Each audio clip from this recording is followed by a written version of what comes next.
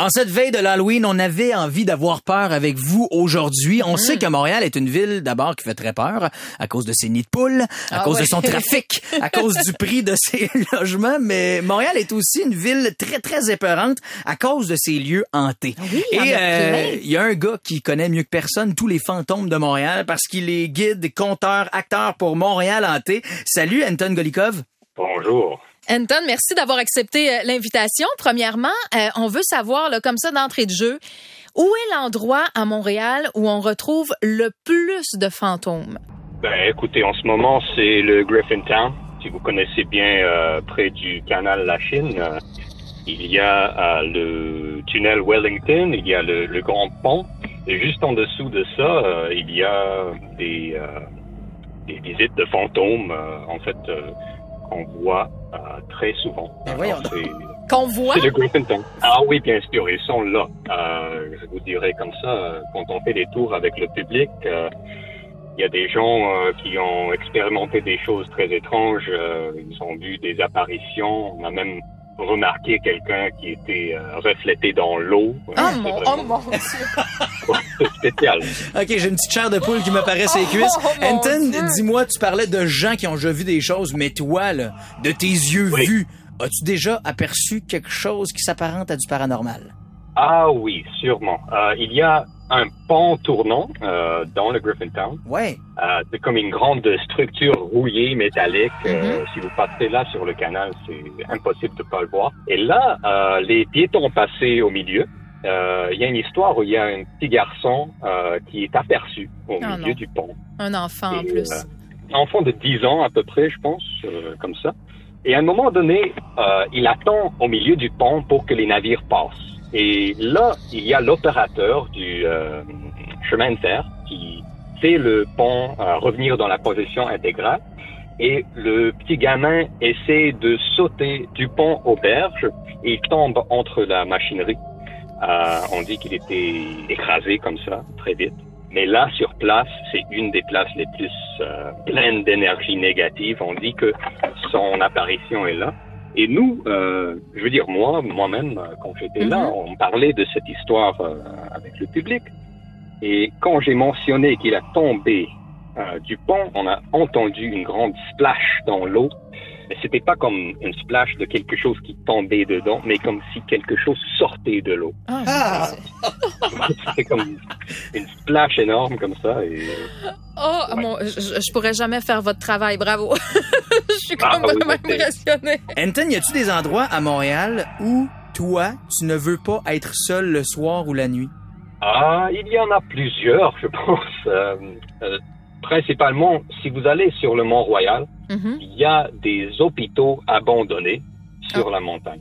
Ah, OK, j'aime ça. Vous connaissez. J'aime ça, ça me fait penser au lieu hanté de Montréal. Montréal est un des endroits les plus hantés, dit-on, du Canada, voire même de l'Amérique du Nord. Anton, je te garde avec nous dans quelques instants. J'ai envie qu'on fasse le top 3 des endroits les plus hantés de Montréal. Peut-être qu'en fin de semaine, les gens pourront aller se promener aux abords de ces 10 lieux. Tu nous restes là, puis nous autres, on continue d'avoir peur au 96. On veut des détails sur cette histoire-là du Mont-Royal, surtout, là.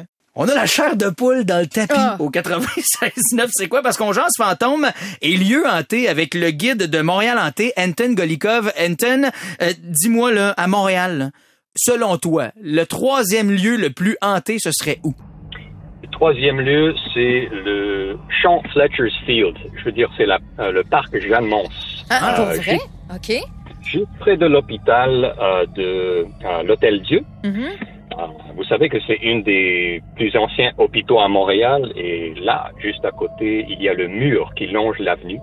Et dans le coin ombreux du parc, on dit avoir vu des fantômes des soldats, des fantômes des anciens patients de variole et toutes sortes de, je veux dire, des patients de l'hôpital de l'Hôtel Dieu qui étaient là sur place à l'époque, au 19e siècle. Je pensais pas que Montréal était hanté à ce point-là. On dit que c'est sans doute je sors plus de chez nous. Une des villes les plus hantées de l'Amérique du Nord, Caro. OK, maintenant, 2e spot selon toi qui serait le plus hanté à Montréal.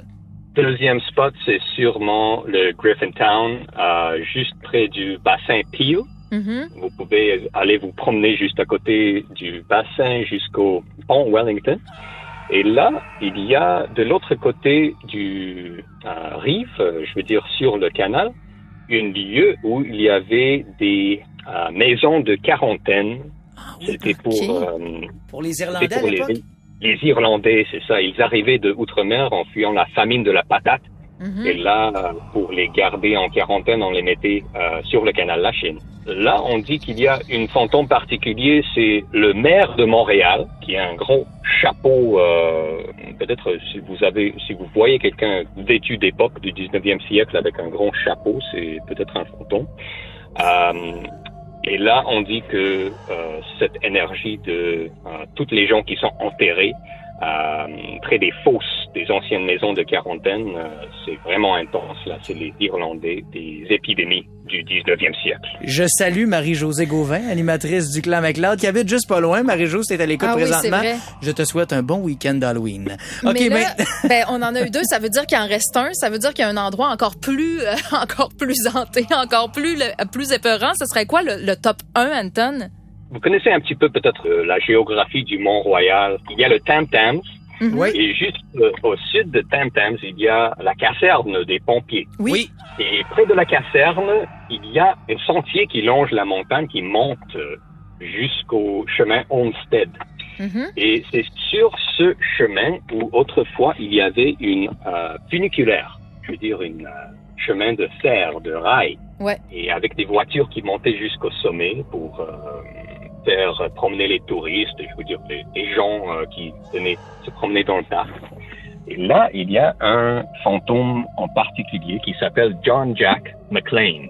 Et Monsieur McLean qui s'est pris la vie tout au début du 20e siècle. Il était un petit peu ivre et très jaloux du fait qu'il pouvait plus marcher sur les sentiers de la montagne. Il a perdu sa jambe dans un accident. Et là, on dit qu'il marche toujours sur ce sentier. Si jamais vous allez là, n'allez pas tout seul parce que c'est intense quand même. Ben, on salue John Jack McLean. Peut-être qu'il écoute le 96.9. C'est quoi? Anton Golikov, je te remercie pour ces histoires d'épouvante aujourd'hui en cette veille de l'Halloween. Je rappelle d'ailleurs que Montréal Hanté continue d'offrir des visites virtuelles par Zoom. Il y en a ce soir, il y en a demain. Vous pouvez acheter vos billets, vos accès sur le montrealhanté.com. Anton, on te souhaite un bon week-end halloweenesque. Et merci pour ton temps. C'est quoi? Bye bye. Je vous remercie. Au revoir. Merci. Bye.